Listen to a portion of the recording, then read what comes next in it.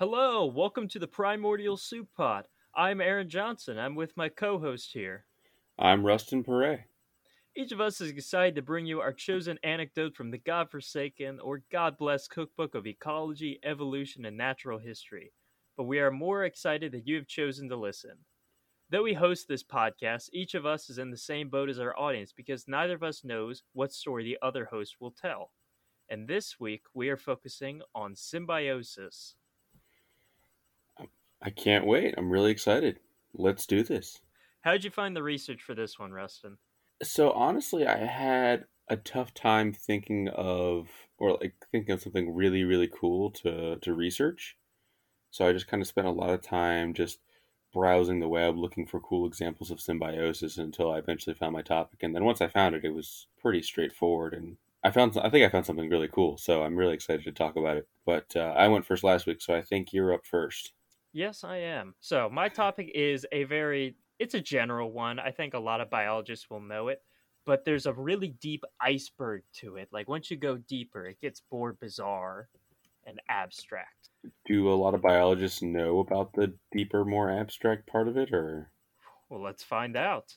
Today, I'm going to be talking about the parasitoid wasps. Oh, okay, yeah. You told me before we started recording that I wouldn't be surprised by what you picked. And Yeah, it's a known topic. I think a lot of people know of it, but there's a lot to it. that also ties in pretty well with my topic, but we'll get to that later. Oh, perfect. Oh, we should establish that symbiosis is kind of an umbrella term, and that can cover many different relationships between organisms. So you'll have mutualism, where both species benefit. So let's say a bee pollinates a flower. You have commensalism, where one benefits, but the other isn't really affected one way or another. And you can think of like a bird building a nest in a tree. I don't think the tree cares one way or another. Not usually, no. Not usually. And then there's parasitism, where one benefits and the other is hurt. And this is definitely the coolest. There's so many different bizarre takes on this concept. I wouldn't say it's definitely the coolest, because there's some really cool mutualisms out there. And also, the mutualisms just make you feel all warm and fuzzy inside, you know? The parasites don't bring that. No, they don't. No, they make you feel like your insides are crawling with worms, which That's not very fun. they make you want to go research more mutualisms, is what they Yeah, make you want to that's do. what they do. So it's so successful that it's evolved independently countless times. Ticks, fleas, leeches, tapeworms, athlete's foot, mistletoe, lampreys, botflies, mosquitoes. The list goes on and on. Parasites are so diverse that most animals can have at least one species that is exclusive to them. So let's say I have a single deer here. It could have a vast variety of parasites that are only found on deer, or going even more specific, that single species of deer could have a single species of parasite only found on that deer. There's a lot Huh. of parasites out there. Wow, that's honestly crazy to think about. Well, I mean, why would you want to do anything when you can just mooch off someone else's success? That's a life goal right there. From an evolutionary standpoint, it makes sense. And it can be broadened even more if we include situational parasites, so brood parasites. What makes a parasite situational? We wouldn't consider it a parasite in the sense that like it's a tick. It's not directly feeding off the host, but it is doing something to them, like kleptoparasites that are animals that will steal the food of other animals. Okay, So that's okay. what I call a situational parasite. So it's only a parasite at certain points in its life cycle. If you really broaden the definition of parasites, then it counts as one. But it's not sucking blood or something like that. Okay, so like a bald eagle stealing a fish from an osprey would be considered a situational parasite. Yeah, that's technically a kleptoparasite. They're stealing the food from the other one. Interesting. Okay, gotcha. Now, despite all these diverse species of blood sucking beasts, most of them seem to follow one rule, and it's taken straight from the Dark Knight himself. Some men just want to watch the world burn. I don't know. No, no killing. Oh, okay. Unless it's Ben Affleck. I feel like we don't talk much about Ben Affleck. No, The we man's don't made have like to. 5 good movies in his career, and I will stand by that statement. So, if you're a parasite, you don't want to kill your cash cow, right? That's where you're getting your food from. If you just straight up killed it within like a day, then you have to find a new host. So you want to avoid killing your host. If you just killed it, there's no food. Yeah, yeah, that makes a lot of sense. Yeah, a lot of species will actually secrete painkillers so their hosts aren't aware they exist. The goal is to mooch but be as inconspicuous as possible. You don't want to be discovered. Right, right. Yeah, you don't want to buy a new car and then immediately drive it into a tree. Is that parasitism? No, but that's like you just like found this new vehicle for your success, and then you immediately fuck it up by like killing it. I was thinking like if you find a nice crawl space to live in, you don't want to like come out and start killing the family that lives there. Probably just lay low. I mean, maybe you do to expand your crawl space, I guess you do expand the crawl space. and then you're truly embracing the parasitism. So there is one group that have broken off this unspoken rule of never killing, and they do quite the opposite to their hosts. They kill them all the time. And these are the lovable and iconic parasitoid wasps. Gotcha. So there Okay. is a difference between parasitoid and parasite. Parasitoid is a type of parasitism, but generally the host is almost always killed. Okay. So there are types of parasit. So there are parasitoids which don't kill their host. Then, if it's almost always. I think maybe by some chance they survive. Okay. That's why I say almost always. I guarantee there's an exception somewhere. But think of these guys as the movie Alien. In general, they find their host insect, lay their eggs, usually on or inside the insect, and the larvae eat the host from the inside out and pop out chestburster style. That's fantastic. That's to sum it up in a nutshell. Charles Darwin once said himself, I cannot persuade myself that a beneficent and omnipotent God would have designingly created the Ichneumonidae, a family of parasitoid wasps, with the express intention of their feeding within the living bodies of caterpillars. Essentially, Huh. these made Charles Darwin doubt God.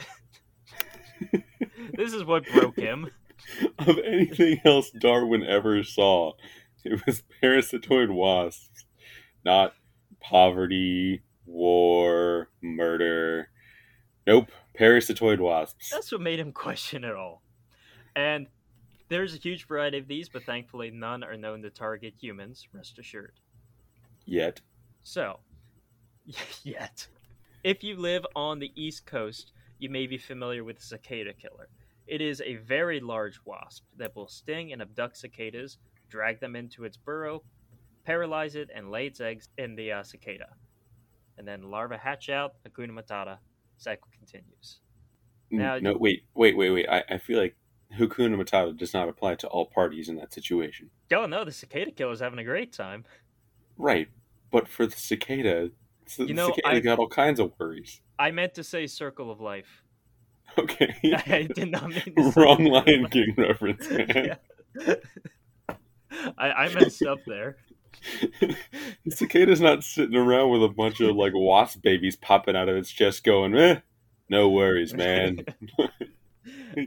No. Do you remember the murder hornets back in 2020? I feel like they still exist. They weren't limited to 2020, but yeah. Okay, so they took over the news, and when I was on Facebook that year, all I would see is a dead cicada killer, and someone posting, "Help! Is this one of them murder hornets?" Nice. I That love whole how thing was blown out of proportion, by the way.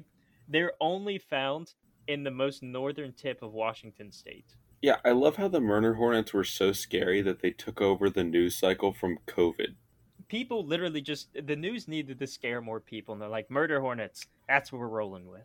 Right, we're in the middle of a global pandemic. You can't even go to the fucking grocery store without a mask on your face. But no, we need people to be more scared. Honestly, I probably saw more posts about the cicada killers and the murder hornets than I did about COVID. Well, that makes sense for your feed Yeah, because your it was all perks. yeah, your Facebook feed, your Facebook and Instagram feed are not exactly most people's social media feed, my guy. Oh, actually, during this, I worked at a park on the summer of 2020, and it was pretty dry that year. So the beach was much further out as the lake receded, And there's a lot of cicada killers that would make their burrows there, and they're pretty chill. But if you throw a towel on it or set your chair on top of the burrow, they're going to come out and sting you. How often did that happen? Maybe 2 or 3 times. I guess it hurt pretty bad. I remember I was working in the office and a lady came up and said, "Hey, do you have an EpiPen?" And I'm like, No. Are you all right?" She's like, "Yeah, I got stung by a wasp." And I said, "No, are you allergic?" She went, "Well, I don't know. I've never been stung before." And She just needed the epinephrine just in case. of course I didn't have it. I didn't even have an ice pack in there. So I called the lifeguard, and because they have some like medical training, and they said, "Are you having difficulty breathing? Anything like that?" She said, "Well, it really hurts." In the end, I think they got her some gauze to wrap her hand up, and she just went home. I don't know what else I could have done for her. I love how this lady walks in with a wasp sting, and you're like, no, I can't deal with that. Could you come back when you have a paper cut? I mean, we also got people calling and asking if there are jellyfish in the lake. Oh my gosh. And a 1-star review because someone saw a snake in the water. So customer service burns you out. It really does. I remember my sister used to volunteer at the Baltimore Aquarium, and she would lead tour groups around, to all the exhibits. Mm-hmm. And so at one point she was like showing this like crocodile, I think it was a crocodile skull to this group. And like she's talking all about like, the crocodile's life cycle and all that stuff and like what they eat and like how like their teeth help them catch food and stuff. And at the end of at the end of her presentation, she asked if there are any questions. This person raises their hand and just with a complete straight face goes, "Wait, is it alive?" Like pointing at the skull. No. She should have said yes and started moving around like Yeah, man. Customer service has got to be fun. That's honestly why, like, whenever I'm on the phone with customer service, even from like a company with objectively terrible customer service, like AT&T or Comcast, I try to give them a little bit of slack because I know that customer service can just be really, really annoying sometimes. Oh, absolutely. Speaking of annoying, another great example of parasitoid wasp is the tarantula hawk. You'll find these guys out west in the United States, and they are these giant flying stingy thingies that'll target tarantulas as the host for their young. That should have been the headline for all the murder hornet articles. Giant flying stingy thingies. And like the cicada killer, they'll take on a whole tarantula, which is usually much bigger than them, even though these are big wasps. And they'll drag them away, again, to a burrow, and the young will develop inside and pop out when they're ready. And they have one of the most painful stings in the animal kingdom, but they're non-lethal. I don't think any of the parasitoid wasps are really lethal in their stings. Some of them just hurt pretty bad. At least to humans. Oh yeah, to humans. It really Okay. sucks for the tarantula. Okay, yeah, I was about to say. The tarantula it's probably pretty lethal to the tarantula. They're probably not having a good time. And there's plenty of other cool examples, and they target a lot of different things. Emerald cockroach wasps will sting the host's nervous system, and they'll kind of zombify it. So their sting kind of puts the cockroach in a state of like just does whatever, no panic response, and they'll grab its antenna and just escort it all the way back to the burrow, and the cockroach will just walk along with it. Some spider wasps will make tiny mud chambers, and they'll lock their hosts inside. I've seen a couple pictures where people see this little mud structure on the side of their house, and they knock it open, and a bunch of little dead spiders pour out.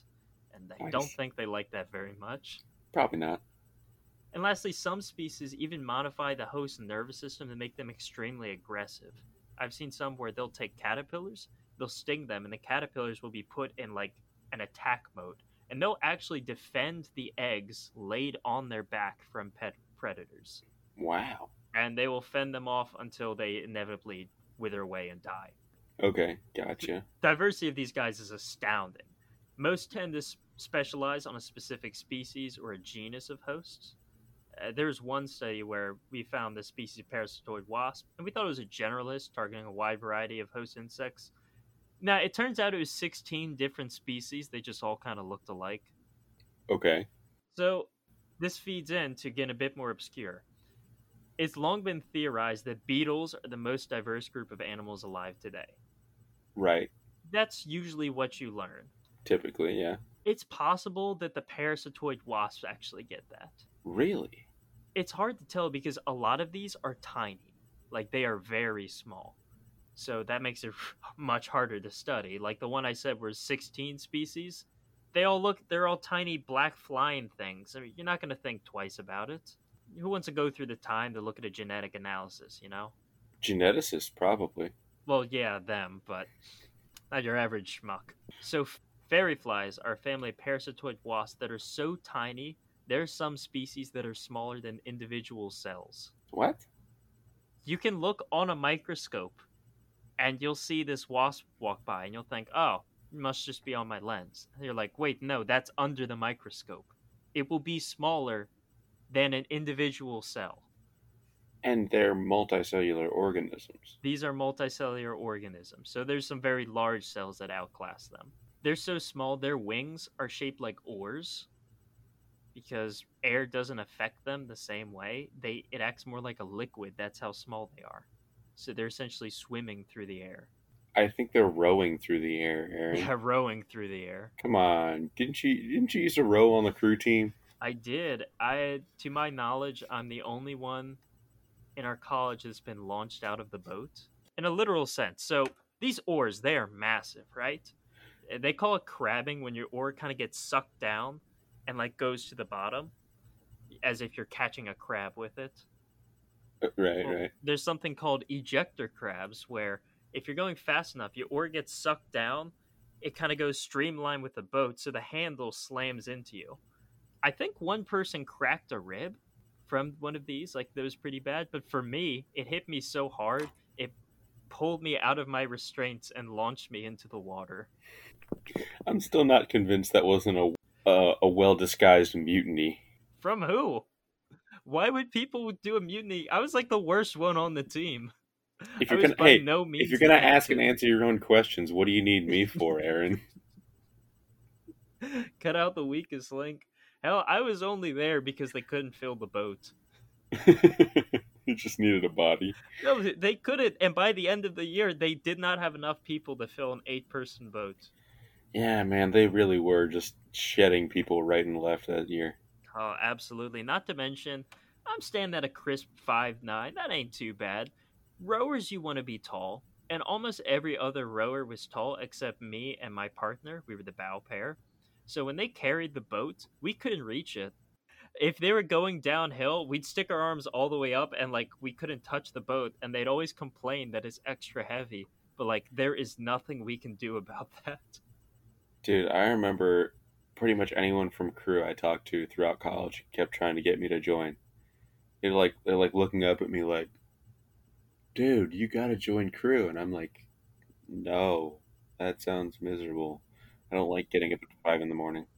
How tall are you again, Rustin? I'm 6'5". Yeah, 6'5". Casual 6'5".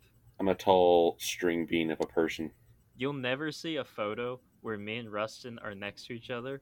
At least not one that I'll post, because without context, it just looks like, oh, there's Aaron the Goblin.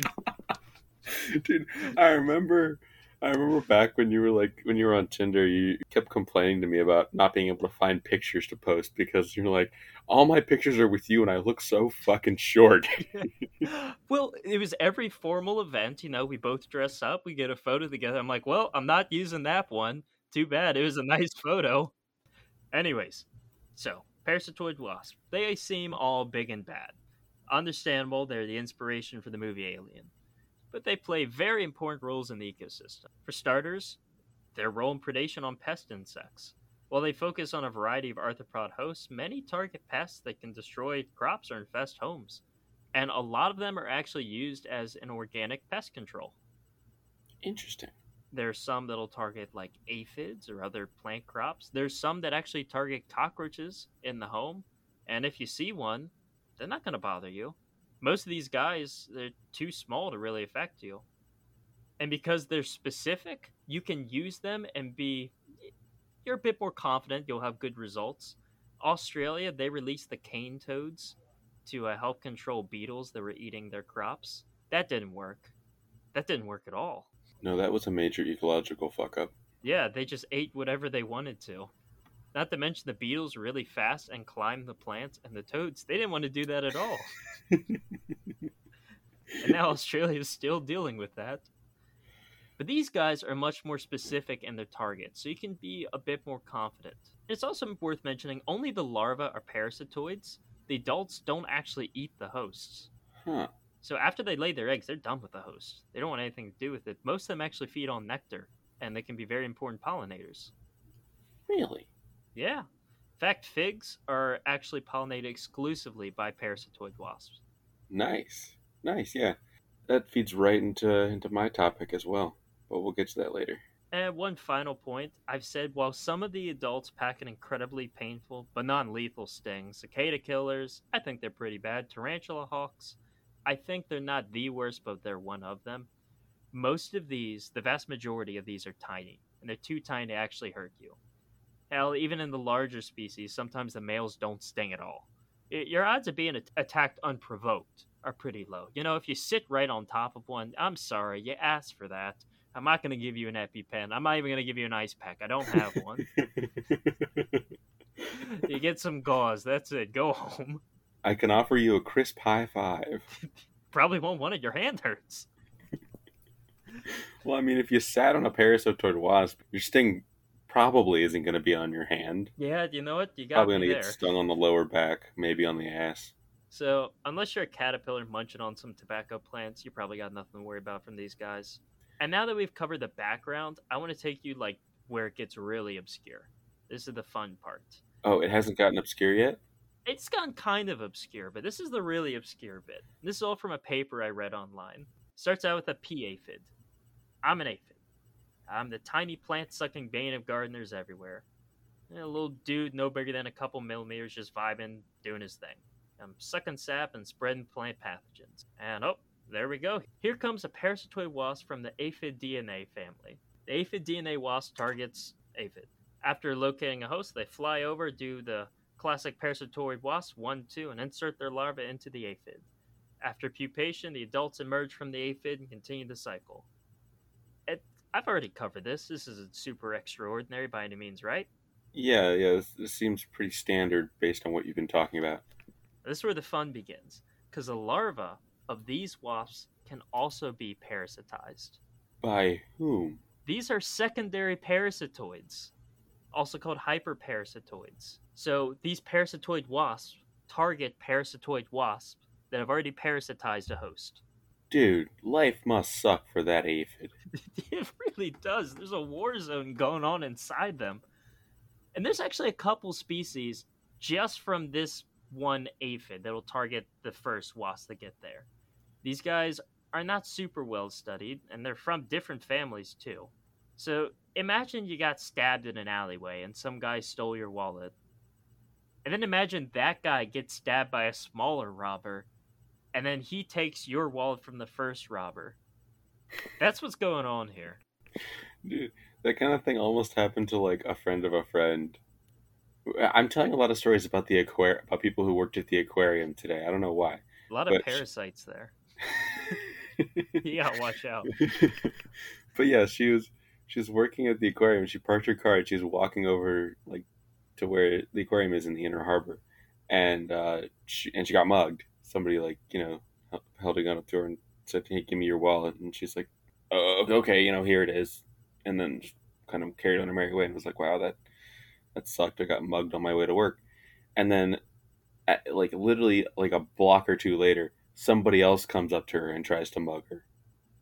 And she's like, I think with like a knife, and he's like, "Hey, give me your wallet," and she's like, "Dude, I don't have it. Somebody else just got it. Are you kidding me?" You're 5 minutes too late. Right. Did he let her go afterwards?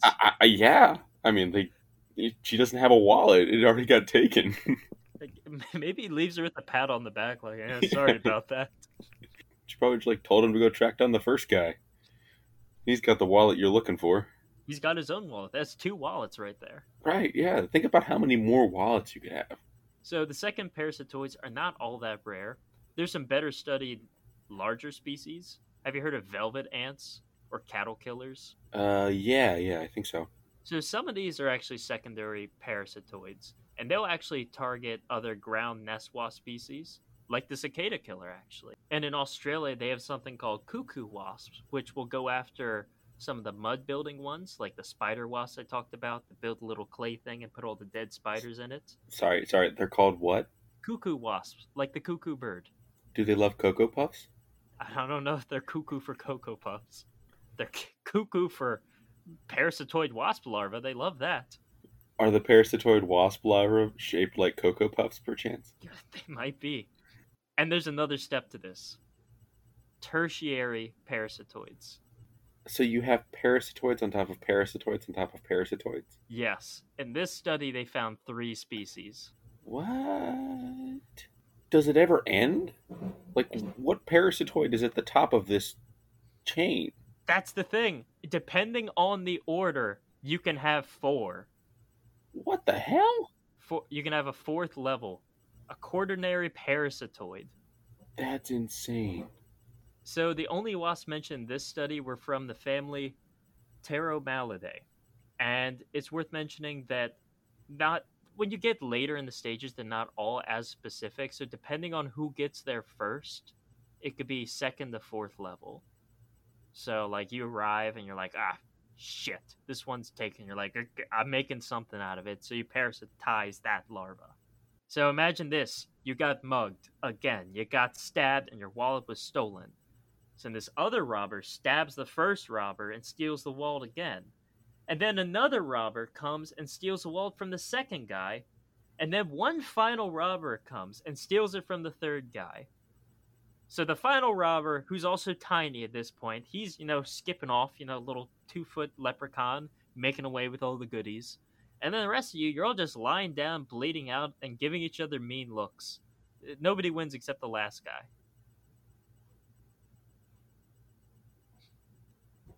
Wow, so life sucks for everybody except for the last guy. No, it really sucks for the aphid, because I'm pretty sure this is all going on inside the aphid.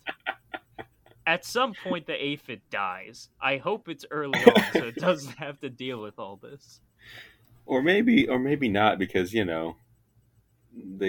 do just absolutely destroy gardens, so you want the aphids to suffer. That might be a bit too much. I don't know. For the pain they've caused you.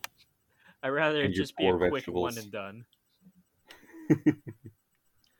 I guess so, but I don't know. And some that's all I got. Gardeners are sadists, man. So, yeah, in total, I think there's about 15 species of parasitoid wasps found on just one species of aphid. Like I said, there's probably a lot more of these wasps than we know. And you can get up to 4 levels of parasitoids, depending on who gets there first. The paper is called The Complex of Parasitoids Controlling Some Colonies of Aphids. And before I end, I will leave you with one last quote. Great fleas have little fleas upon their backs to bite them, and little fleas have lesser fleas, and so ad infinitum. Very poignant. Yeah, I found that off Wikipedia. Hey, man, Wikipedia can be very wise sometimes. And that's it. That's my piece. Nice. That was really cool. Like I said, it got more obscure in the end.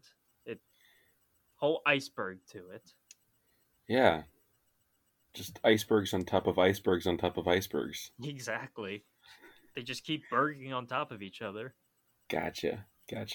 All right, so it's my turn now? You're up. All right, so earlier in your piece, it's really convenient that you brought up fig trees because... So this week I'm kind of focusing on 2 different kinds of symbiosis, but they both involve the same organism. So it's really, really interesting to talk about both of them, and it makes sense. But I'm talking about an organism that I actually kind of grew to like. Initially, when I'd see it in like nature documentaries and stuff, I kind of was like, oh, I hate that. But once I started doing research and learning more about it, I actually really like this organism. It is the strangler fig tree. Do you know anything about these guys? Nope. I know what a fig is.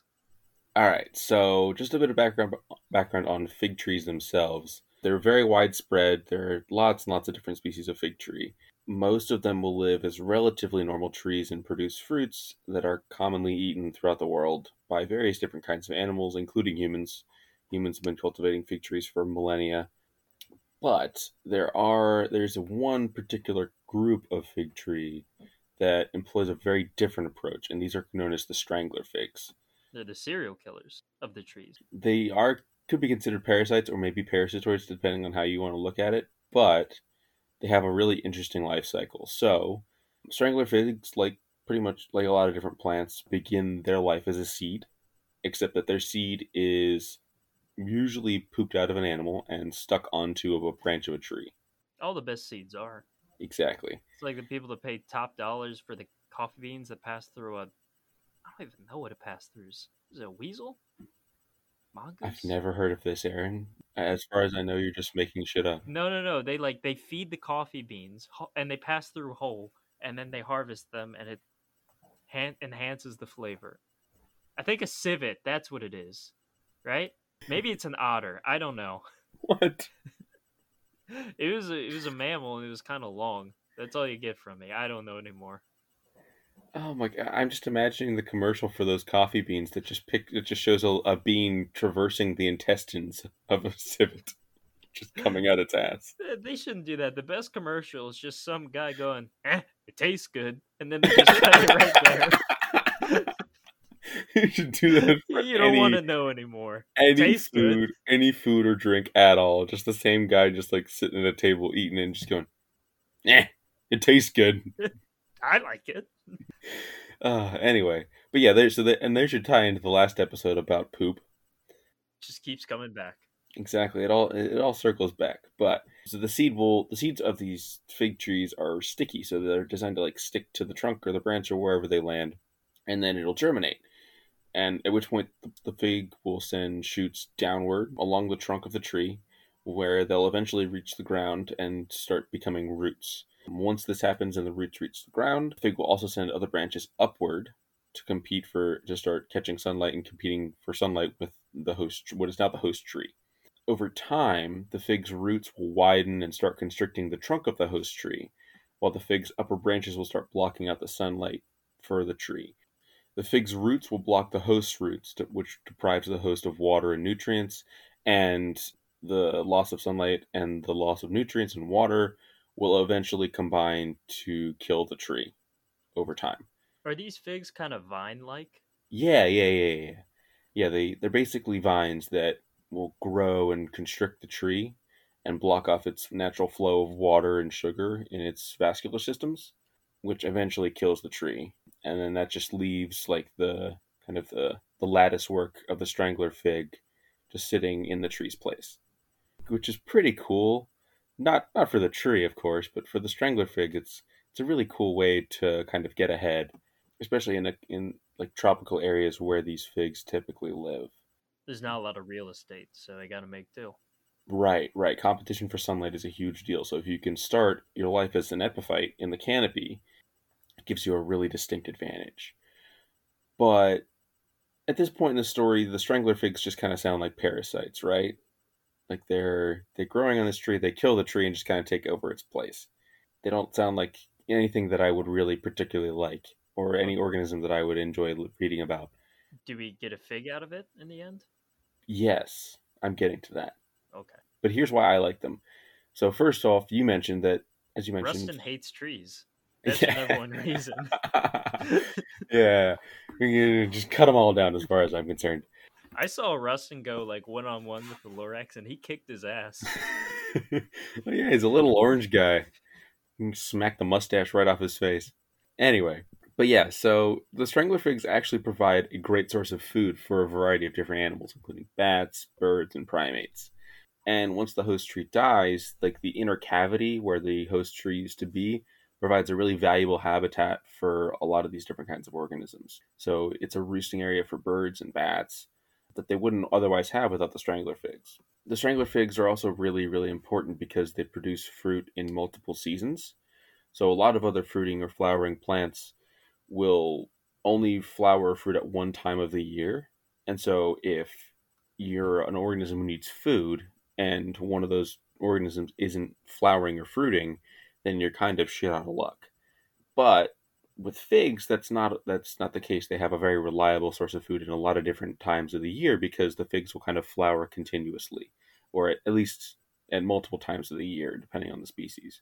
So that makes them incredibly important for these organisms that live in these rainforests. Yeah, you get food and shelter out of it.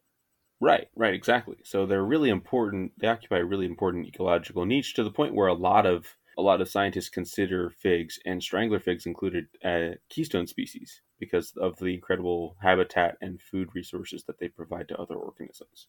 Additionally, it's not all bad for the host tree as well, because the strangler fig roots will actually provide additional support for the tree. So they've done a lot of research on strangler fig parasitism in coastal areas that get impacted by hurricanes a lot. And they've actually found that trees that are parasitized by strangler figs are far less likely to be knocked over or suffer damage during these storms. So they provide more support for it. They're keeping it upright. Exactly.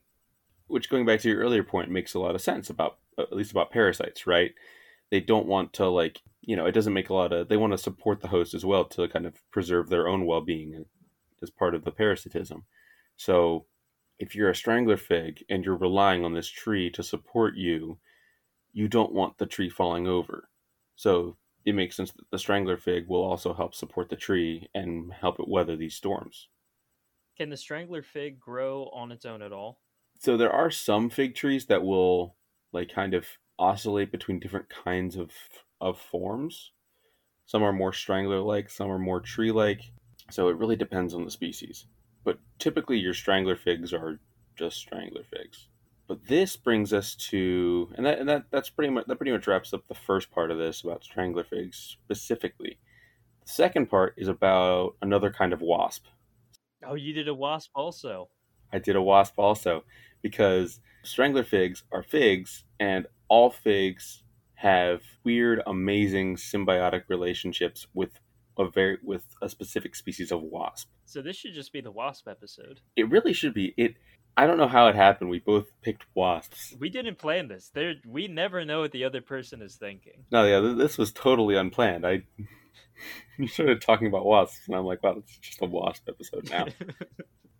But yeah, so there are fig wasps, and figs are really unique in how they reproduce because figs are hermaphrodites. So figs possess both male and female flowers. And all these flowers are housed within this one structure called the synconium, which will eventually develop into what we know as a fig after the wasps have done their work and done all the pollination and all that happy stuff, which I'll get into in a minute here. So figs don't actually have external flowers that you can see because they're all kind of housed in this little ball that will eventually develop into the fig. So the first part, initially you just have like this little ball hanging on the tree, and there are flowers inside of it, and no one really knows what to do with it except for this one kind of wasp. And this one kind of wasp is specific to this one species of fig tree. So every wasp species specializes in a specific fig tree. A lot of wasps. So a lot of wasps. Probably the most diverse group of animals. Yeah, a lot of wasps, a lot of fig trees. It's pretty cool. So the first thing that happens is there's this female who is laden with all this pollen from another synconium, enters this one synconium through, or the unripe fig, through an opening at the base of the synconium, right? And then at this point, the female wasp starts laying eggs within the synconium and on all the flowers, right? And so in this process, the insect will pollinate the other female flowers in the synconium. So the female wasp that entered the synconium had pollen from male flowers of another synconium on another tree, and having entered this other synconium, is now pollinating the female flowers that are in this particular fig. Are you following so far? Yeah, I'm following you. Okay, cool. All right. So at this point, the female starts laying eggs all around the synconium, which will hatch into both male and female wasps. The males will hatch first, and they'll travel throughout the synconium in search of female wasps, and they'll fertilize the female wasps while the females are still in their little egg sacs that the initial female laid when she entered the synconium. That's a little messed up. What? We're the Chris Hansen wasps when you need them. At this point, the first female wasp who laid all these eggs has died, and the male flowers now in the synconium, they've matured by the time the new female wasps, have started to hatch. So that way, when the female wasps are moving around the synconium, they're collecting pollen from all these male flowers. Okay. At this point, the new female wasps are being fertilized by male wasps, and they're ready to leave. So the male wasps will actually dig escape tunnels for their mates and then die. So the male wasps in this species never leave the figs, like the synconium. And then after the female has collected pollen from all the mature male flowers within the synconium, each mated female wasp will leave through a tunnel that has been dug by a male wasp. And then the female wasp will leave and find another synconium, and the process starts all over again. So, yeah, the dudes never leave the little apparatus. What'd you call it again? Zinconium? The synconium, yeah. Synconium. Yeah. And so what's cool about like this little opening in these unfertilized synconiums is that it's so tiny that the wasps actually have to fit through them. The wasps will lose their wings, in some cases even their antennae, when they're doing this. So basically they're going into the synconium and they're never coming out again. Once the female wasps go in, the only thing that comes out are new female wasps. Wasps are bizarre. They really are. They got weird And lives. after this process has kind of run its course in this one synconium, it has developed into what we know as a fig fruit. What happens to the dude that's still left inside? They die. They're done. No, but like, is he in the fig still? Yeah. So we eat them. Mm-hmm. Yummy. Yeah. Yeah, but this is really cool because the figs cannot live without the wasps, and the wasps cannot live without the figs. So, over the course of human history, whenever we've tried to transplant figs, we haven't been able to reproduce them. They're just sterile without the wasps. So, whenever people try to introduce a new population of fig trees, they also have to introduce these wasps so that the figs can reproduce and produce more seeds. And so, this also ties in really well with your part, because in addition to there being wasps that specialize in these figs, there are also parasitoid wasps that will use these long, like, stingers on their abdomens to puncture through the synconium and infect these fig wasps while they're still inside. It just keeps looping back. It keeps looping back and just keeps looping back to parasitoid wasps. They are really everywhere, and it's really cool. So initially when I was researching this topic, I was like, okay, I'll just focus on the strangler figs. But then I also went down this whole other rabbit hole with the fig wasps, and it wound up being a whole thing. It's really cool. I still think the strangler figs are cool because they're. Would you say it's like mutualism in the end?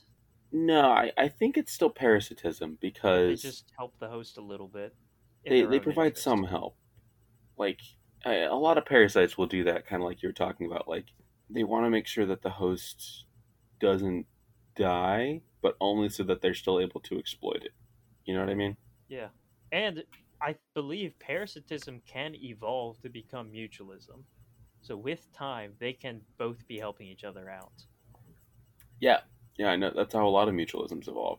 And this same pollination system that all fig trees go through is also used by the strangler figs. So within a strangler fig tree, you have a parasite that is involved in a really cool mutualistic relationship with another kind of wasp They can also have a parasite. that is also parasitized by another kind of wasp. So you just have symbiosis on top of symbiosis on top of symbiosis. So wasps and figs, they're what's making the world go round. They really are. They really are, man. Everyone loves a good fig, especially these wasps. And now every fig I ever have, I'm going to look for a little wasp inside. So I don't know if the super processed figs that you find will have these wasps. Like I know that when I was a kid, my grandparents had a fig tree in their backyard.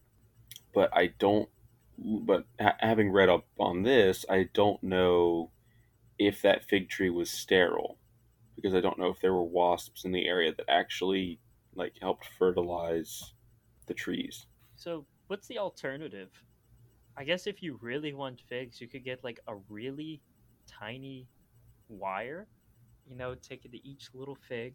Just gonna go up in there to pollinate each one. That sounds that sounds pretty miserable, man. That'd take like 10 hours to cover a single tree. Yeah. And then imagine the next morning they've been wiped out by a groundhog. I'm just imagining that job description. Hi, we're looking for a fig diddler. Fig.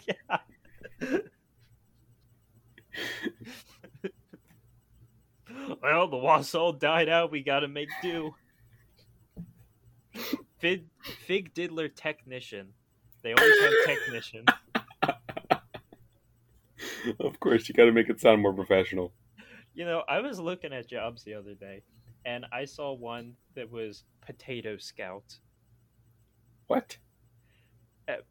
It said like, oh, you're going to be doing agricultural research. You're going to be helping us, like, identify different growing techniques for potatoes. Long story short, you walk around the potato field and you count them What? for $12 an hour. Oh You my walk around the gosh. field and count potatoes, and you need to have a bachelor's to do it. Why? You don't need a bachelor's for that. No, you don't. Unless they can only count on their fingers, they're going to be fine. Even then, you got to like at least pass algebra to graduate from high school, right? Yeah, it depends. I know some places they just want you to go through. I guess, but In Montgomery County, you can't fail. like you have to know like addition, right? Like you should be able to count on more than just your fingers if you have like a high school diploma or a GED or something like that. All right, well, maybe they got to take off the shoes and start working on the toes when things get real intense. Yeah, I guess so. But yeah, that's the end of my piece. Yeah, really cool. I like the strangler fig part, and I like how we both talked about wasp. And this is the wasp episode now. Accidentally. For all of our listeners in Brussels, apparently, That is our most popular city. Individual city. Still most people in the US, but individual city Brussels over in Belgium. 3 people love us there. or 3 people just accidentally clicked on us while looking for another podcast. It's the wrong podcast. We found the wrong one. Gotta go back. We're looking for those 2 other American mid-20s people who have a podcast about nature. We picked the wrong ones. What if people in Brussels just hate wasp and we just lose our most popular city instantly? No, Brussels. We love you. Please come back. Anyway, we swear this really wasn't planned. I'm surprised. I'm glad I didn't read about the fig wasp because I know some wasps parasitize plants, some pollinate them, but I thought it was cooler what they did to other bugs, so that's what I researched. Yeah. Like I said, I was pretty lost, and then like I saw strangler figs, and I remembered seeing them on nature documentaries, and I thought they'd be a really cool topic. And then the whole thing with wasps kind of followed after that. So, well, speaking of topic, what do you want to do for the next one? we had talked about doing islands, right? We could do islands, and another one I thought about was extinction. Ooh, okay. But islands and extinctions go hand in hand, and generally, if you're living on an island, you went extinct. Yeah, probably. Yeah. Some unknowing European brought a rat over, or you just weren't fast enough and you all got eaten. Yeah, or someone like introduced snakes.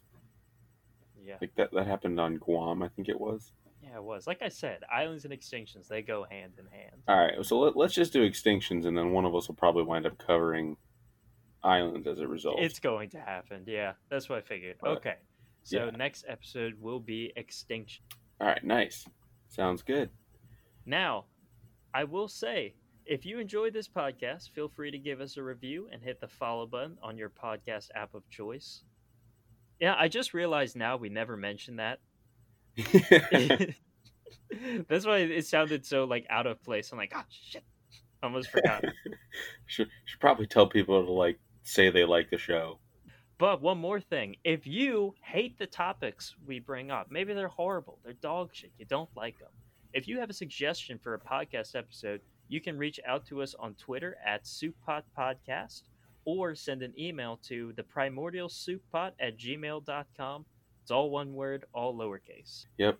And we may or may not take your suggestions, but If it probably. sucks, I'm not going to take it. Yes. We'll take your suggestions as long as they don't suck. Yeah, as long as they don't suck. Don't send us bad suggestions. It's as easy as that. Well, still send us bad suggestions. We just have a right to ignore them. And we will, trust me. I will definitely exercise that right. Make sure you tune in next time for our episode about extinctions. I think I already have a topic in mind. Oh, I got something in mind. It'll be great. All right. See All y'all right. next time. See you.